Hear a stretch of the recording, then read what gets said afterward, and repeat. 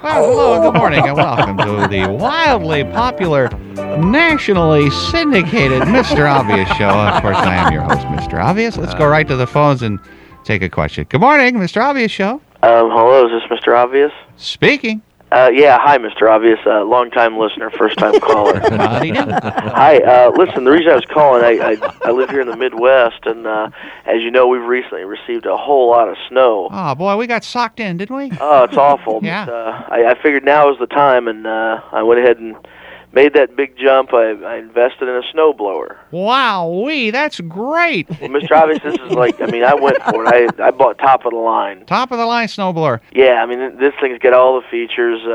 Looks great, and got a pretty good price on it. Got it home, and I swear, Mr. Obvious, this thing's more work than just shoveling the drive by hand. What do you mean?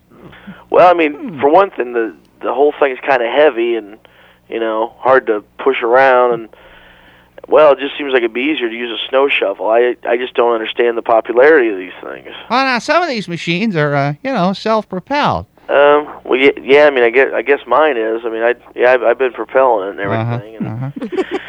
I don't know. It just seems like a lot of work to go through with, trying to clear the driveway. Well, now maybe you need to upgrade a little bit on your power. What size engine you got on that one? Well, no, as I said before, I got a top of the line model. This thing's got a big old engine on it. It's heavy as anything. Huh. Well, now maybe the azimuth on the snowblower, you're not throwing the snow high enough. It's not getting it out of your way fast enough. Maybe Mr. Obvious, I'm throwing it as far as I can. It's it must be going 6 or 8 feet, straight off into the yard. And, that's not the problem. The problem is it's a lot of work. I'm worn out before I clear a few feet of the driveway.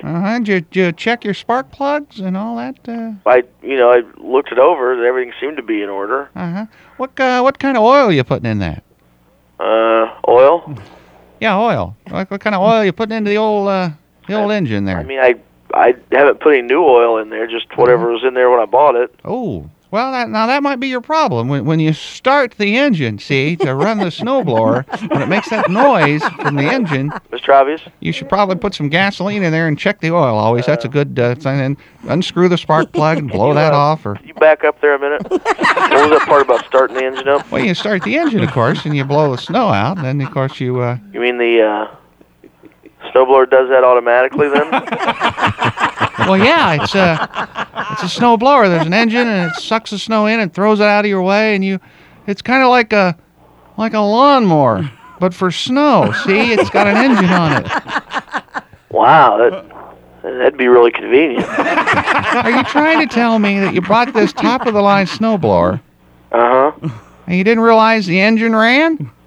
Well, I didn't have any lessons or anything with it. I just bought it and took it out of the store and took it home, and a lot of times I don't look at the manual.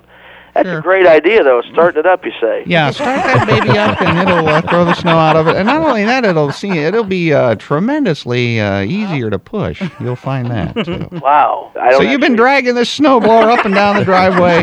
Well, yeah, the tough part, though, is scooping it up in there and then throwing it out over my shoulder. Sure, that's going to be... Mr. Obvious, my back is killing. I bet it is. Well, Mr. Obvious? Yeah. I'm going to go try that engine suggestion right now. Okay. Mr. Obvious? Yes. You're a lifesaver. Well, thank you very much. And that's all the time we have this morning. Stay warm on today's Mr. Obvious show. Thank you very much. What a treat. What a treat. What a